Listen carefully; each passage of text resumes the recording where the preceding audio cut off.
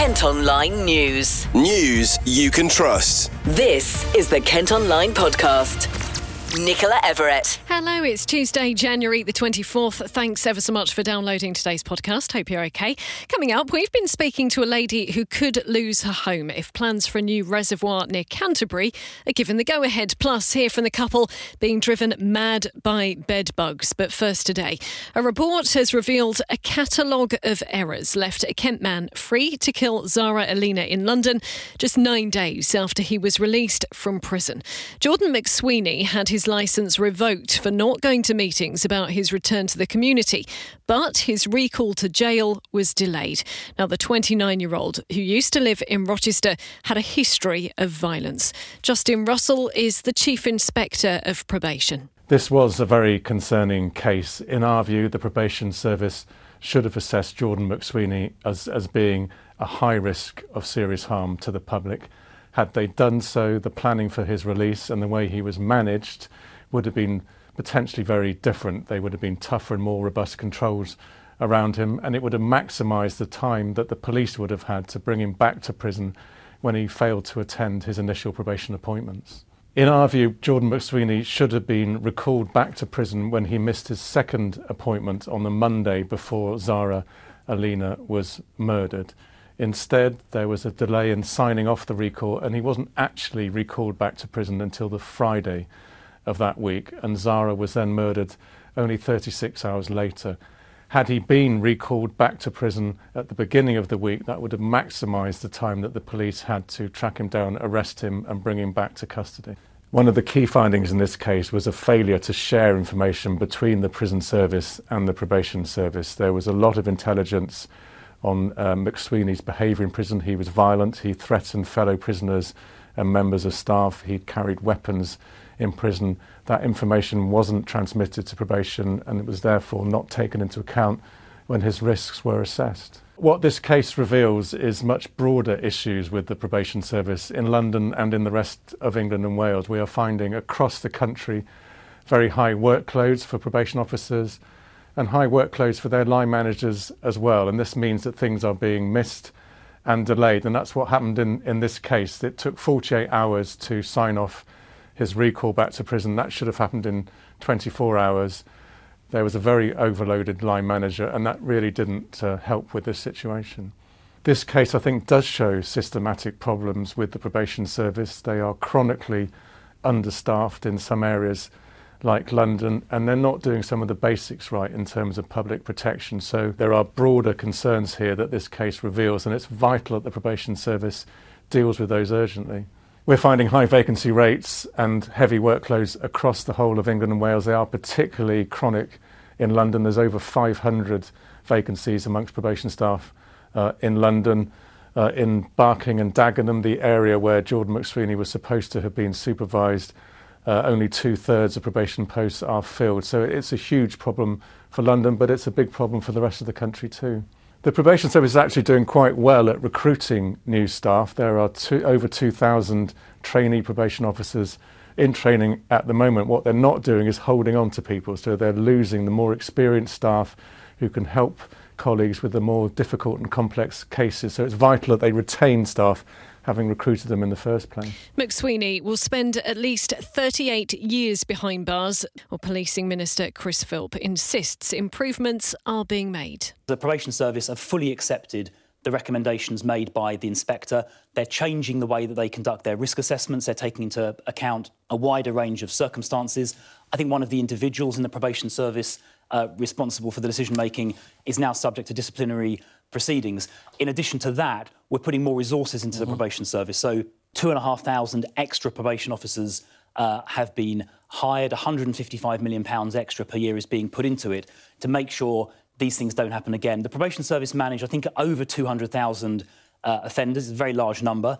Cases like this are thankfully extremely rare, but when they do happen, they are absolutely heartbreaking. Kent Online News. Other top stories for you today. And a man's admitted causing the death of his partner in a knife attack in Margate, but he denies murder. Thomas Allen stabbed Samantha Murphy in the leg when violence broke out in Elfrida Close last July. The 38-year-old, who's told a jury he had no intention of hurting anyone, has pleaded guilty to manslaughter. The trial continues. A Ramsgate man who threatened to throw his disabled girlfriend from a window after accusing her of being lazy has avoided going to prison. A court's heard the victim, who's bedbound and has dwarfism, suffered years of abuse from Ian Sheringham. The 42-year-old from Wellington Crescent has been given a suspended sentence and a 5-year restraining order. The family of a Kent teenager who was found dead the day after his mum's birthday say he'd shown no intention of ending his life. Chris Figgis played for Canterbury Hockey Club and has been described as academically gifted. An inquest has heard how the 18-year-old's body was found near his home in Faversham last October. Now, next today, a lady who lives on the site of a proposed new reservoir in Canterbury fears she would have to move away from the area completely unless a new home is provided. Now, 7 properties would have to be demolished if the plans for Broadoak are given the go-ahead. South East Water say the facility would provide the supplies it needs to keep up with increasing demand. I've been speaking to Karen Isaac, who would have to leave the property she's lived in for more than 20 years. I've lived here a very long time, since the 1990s. A lot of us down here have all lived here even longer than that. And so it would be devastating is the word really for me, because, I don't know where else I'd live or anything. A lot of us can't afford to really move at, none of us are getting any younger, to be honest. We've raised our families here and everything. So it would be absolutely devastating, yeah. So tell us a bit about the area for anyone that doesn't know Broadoak or perhaps hasn't been there before. Can you just describe the landscape to us and the bit where you live? Right. Well, where I live is actually where the dam wall is going to be of the reservoir. So it will be all underwater. It's beautiful down here. There's so many beautiful birds, everything. We have twitchers down here, everything. We have every summer or spring, really, we have nightingales singing across from one side of the valley to the other. It's just endless. There's so many unusual, habitats here and everything. So, it's actually in a valley. And so a lot of it is actually farmland at the moment, but it's been farmed for generations and generations. Obviously, it's all owned now by South East Water, but it is still farmed. So it's very beautiful down here. It is really pretty. And when did you first hear about the plans for the reservoir, and what was your immediate thought when you heard about it? Well, after I'd moved in, actually, because I didn't know at the time. And so, yes, that was back in the 90s. So I do know that it has been going on since the 1970s when it was compulsory purchased. And there was a lot of people living in these houses. In fact, a friend of mine, her father sold to them and her house. So it's been going on a very long time. But obviously it sounds now that these plans are being pushed forward, it's going to be slightly more realistic. Water Boss is saying this is really, really essential because, there's so much demand now for supplies. What would you say to that? Well, I'm absolutely no expert, but I do know that in the beginning, the reservoir was going to stretch as far as Tyler Hill. It was going to be a lot bigger with a lot more quantity of water in it. Now, I think that I wonder if it's a little bit too late really for all of this, for all the house builds that we're having in our village. Surrey and Broadoak is just going to be one big mishmash of one big place. There's hardly going to be differentiate between one village to the other, which is really sad. And so I think this reservoir, it just may not supply the amount of water that is needed, because it's supposed to be brought in from the Tsar Pen and that. And I know myself through living here, in the summer months, it's as dry as a bone. You wouldn't even know. When I moved in, it was in August. You never knew that there was actually a stream going down the side of my house. What's the next steps that you can take then, Karen? Are you going to be wanting to fight these plans, or are you pretty much resigned to the fact it's going to happen? Well, obviously they are my landlord, and so I don't think I can actually fight them, but I'm hoping this time they'll listen a bit more, because what we would all like, the people that live down here, are, obviously we're all on the type of tenancies we are, that we don't have to be offered anything as far as I'm aware, but I would think that maybe this time they would listen and offer us some sort of help, or some, build new houses to replace what we're getting out of somewhere else on the sides if it happens. But, I don't know if it will happen. As far as rehousing is concerned, I mean, if that was an option, would you be quite happy if they said, OK, we appreciate these houses are going to be lost, we'll move you to the edge of the reservoir, this is where your house will be? Would you be OK with that? Yes, I think a lot of, or at least some sort of option, and not just be sort of like, all right, you've got to go now sort of thing, which actually I think that's all they've got to do, obviously. But I do think they need to think that this is people, I'm part of this community now. I've lived here a very long time and I love living here and I love the people here. So, I couldn't afford to live around here basically at my age.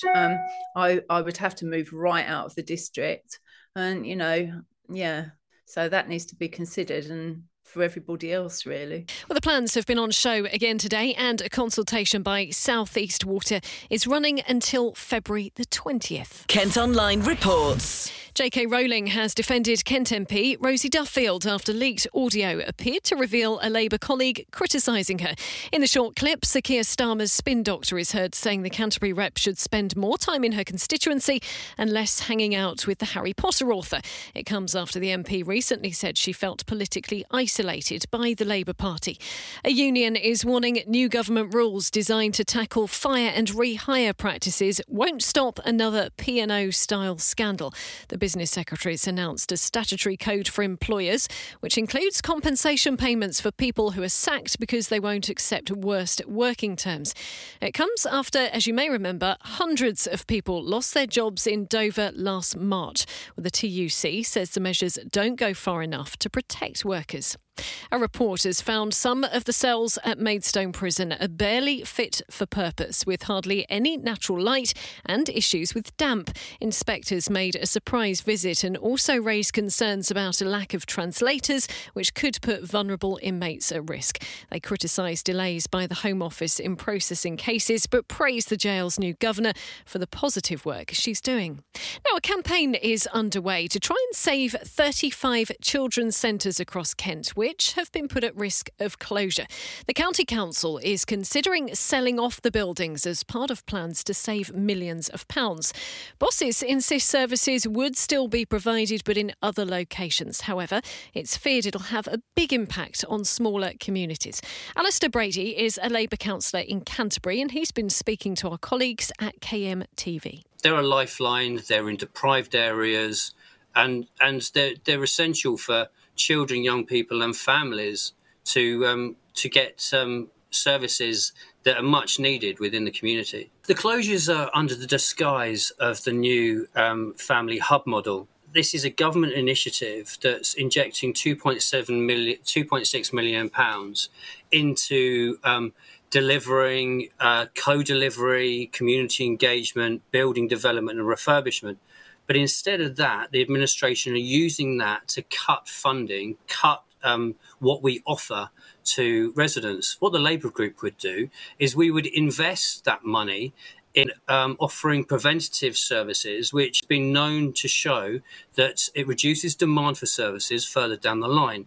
There's a strategic reset programme that Kent County Council are going to be spending £8 million, £5 million in the first year, and £3 million in the second year, to enable most of these buildings to be fit for purpose. But if you look at the finer details, most of these buildings will not be able to co-deliver a lot of the services they think they will be able to, which will cost Kent County Council more money in the long run. Green Party politicians have also started a petition against the plans as a consultation on the whole idea continues. Kent Online reports. A coroner says the circumstances surrounding a crash that killed a Canterbury man suspected of murdering his girlfriend may never be known.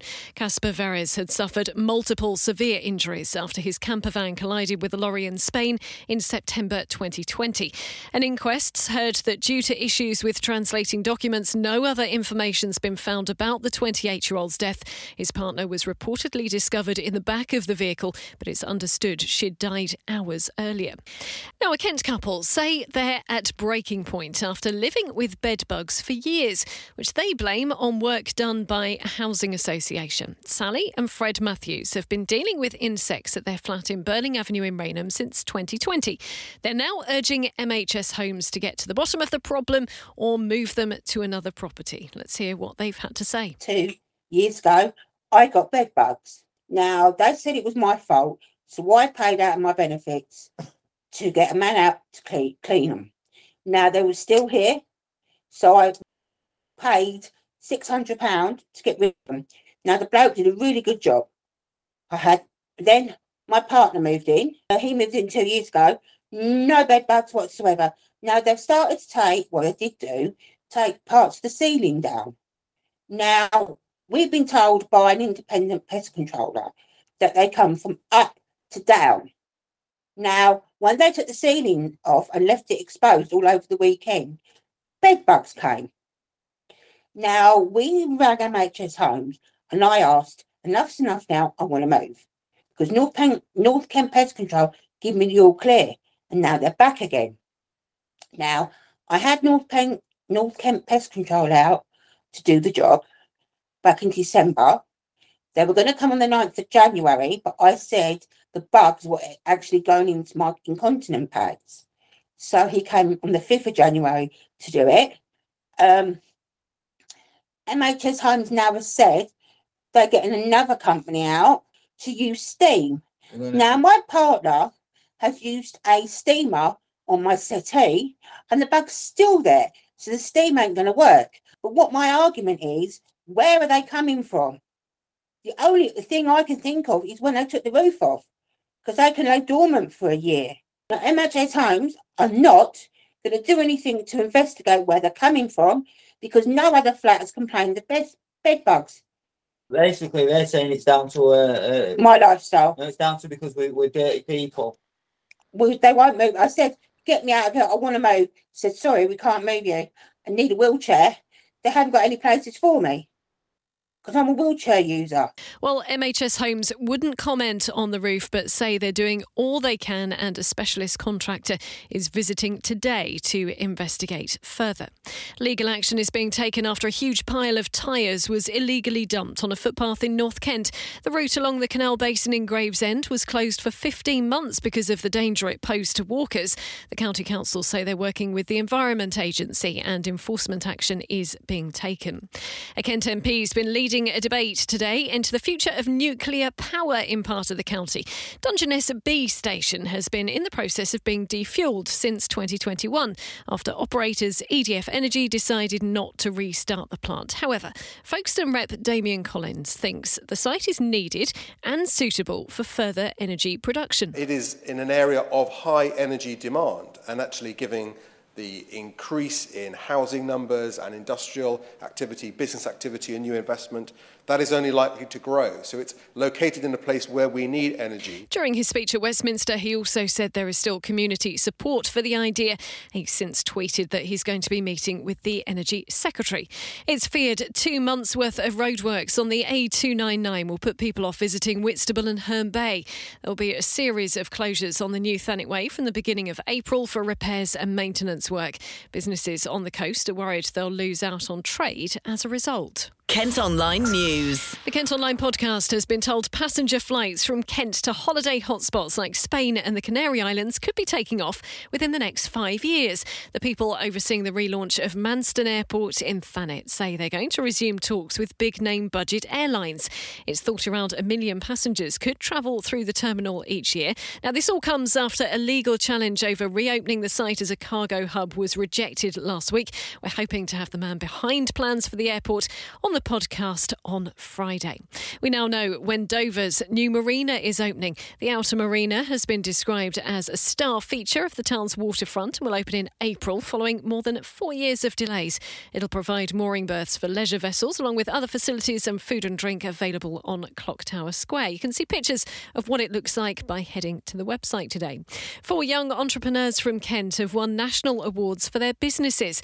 They include a social media app for those who feel isolated, a company that remakes clothes from old materials, and a service that teaches children engineering skills. They'll each get a £5,000 grant as well as one-on-one business coaching. The bosses of a popular pub in Ashford say they're selling up just months after a major redesign because of rising costs. The landlady of the William Harvey in the Willsborough part of town says it's become increasingly difficult to continue because of increasing bills. New managers are set to take over at the start of March. And there's been a rather spooky discovery under the floor of a shop in Maidstone High Street. At Kent Online today, you can see video and pictures of secret crypts that could date back as far as 1331. They've been found under a vape shop. Sam Jessup is the manager of Evapo. He's been telling reporter Cara Simmons how the discovery was made. Because as we have to take regular meter readings, we have to gain access to that just to do it. But it's normally a two-man job because of how heavy the door is to get down there. But I've been down there a few times, but Simon contacted me about a year ago saying about having a look down there. So I said I'd take some photographs because of liability and everything else. Wasn't able to get permission to do it. But so far now, I have been able to because I spoke to the CEO of the company and got his permission so that this could happen today. Lovely stuff. And when you first went down there, were you a bit surprised with the sort of structure and everything that's down there? Was it something that sort of... Well, I was quite surprised at how much there was from days of yore all the way up to modern day. And it's just basically a hybridisation across everything down there. So you've got something which dates back well before the 1600s or something, and then you've got electrical wires coming up through the floors and things like that. So it's just a little bit of a kind of hodgepodge of stuff down there, but it's just really interesting. Yeah, I know. And what do you think of the discovery and obviously Simon's work? Well, it's been very interesting. I mean, if there's more like this that could be done using echolocation apparatus to be able to map what's under Maidstone a bit more, it could be very interesting, and also from a structural standpoint be beneficial to the council in itself, because there was all the potholes which happened up at the top of Tunbridge Road. Those were part of the same sort of tunnel network. Yeah. So if anything, it could also help with public safety. And investigator Simon White has been explaining what it was like going into the crypt. Well, it's sort of like going into a place where if you visit an old church or an old building somewhere, it's very quiet and it's a bit musty and damp and it is, I suppose you could say it is atmospheric, because you think, I've stepped back in the past. And looking at the structures and everything underneath, you think, there's no doubt about it, these are very, very old. And it kind of makes you feel obviously very young, I suppose, but it's like, it's difficult to describe. But when I delved into it myself and did some research, it was difficult to find out about precisely their date of origin and their purpose as well. But according to my research, they're of Franciscan origin, and I think from around 1331. But I would like to see that confirmed. I've also seen there's a publication that mentions owners of the building later on, after it ceased to become a priory. But I'm not even sure it actually was established as a priory. I think it was built as such, but I'm not sure it actually became one in its purpose. I think at the time, and historians will be able to tell us more about this, but I'm not sure it was actually established as a priory, although it was. I think the building was completed as such. I'm hoping more people are going to come forward and say, oh, do you know what, we've also got these kind of structures under our streets, and we can try and map out where the original priory was, possibly. But I've lived in Maidstone a long time, and I think Maidstone's a very interesting town with its history. It's the Priory, if it was built in 1331, it could be older than the Archbishop's Palace, the building that we see today. So I think for that reason it's also fascinating. And I like to think about the town as it used to be like centuries ago and try and think what it would have looked like and everything. It's just pure interest, really. I would definitely like to see more pictures of, or even go into them if I could gain access to, get permission to get access. But I definitely would like to see more people come forward and extend the project. Yeah. And Empire of Light has been nominated for an Oscar. The movie, which was shot in and around Dreamland in Margate, is up for cinematography. The awards will be handed out at a ceremony in America on March the 13th. Kent Online Sport. Football first, and a takeover of Maidstone United has fallen through. Local businessman Alan Manchett has withdrawn his offer to buy a controlling interest after failing to agree on what the club have said were some key details of the prospective deal. Co-owners Terry Casey and Oliver Ash have been looking for fresh investment as they hope to avoid relegation from the National League. And in ice hockey, the Invicta Dynamo's coach has been chatting about what it was like for his team to face a former Premier League goalkeeper at the weekend. Former Chelsea star Petr Cech signed for Chelmsford Chieftains this season. They were beaten 6-3 by the Moes at the weekend. Head to the sports pages to read the thoughts of coach Carl Lennon. Well, that's all from us for today. Thanks ever so much for listening. Don't forget, you can follow us on Facebook, Twitter, Instagram and TikTok. You can also get details of the top stories direct to your email each morning via The Briefing. And to sign up to that, just head to kentonline.co.uk. And whilst you're on the site today, you can check out a stunning 5-bed home in Kent that's just gone on the market for a whopping £6.9 million. News you can trust. This is the Kent Online Podcast.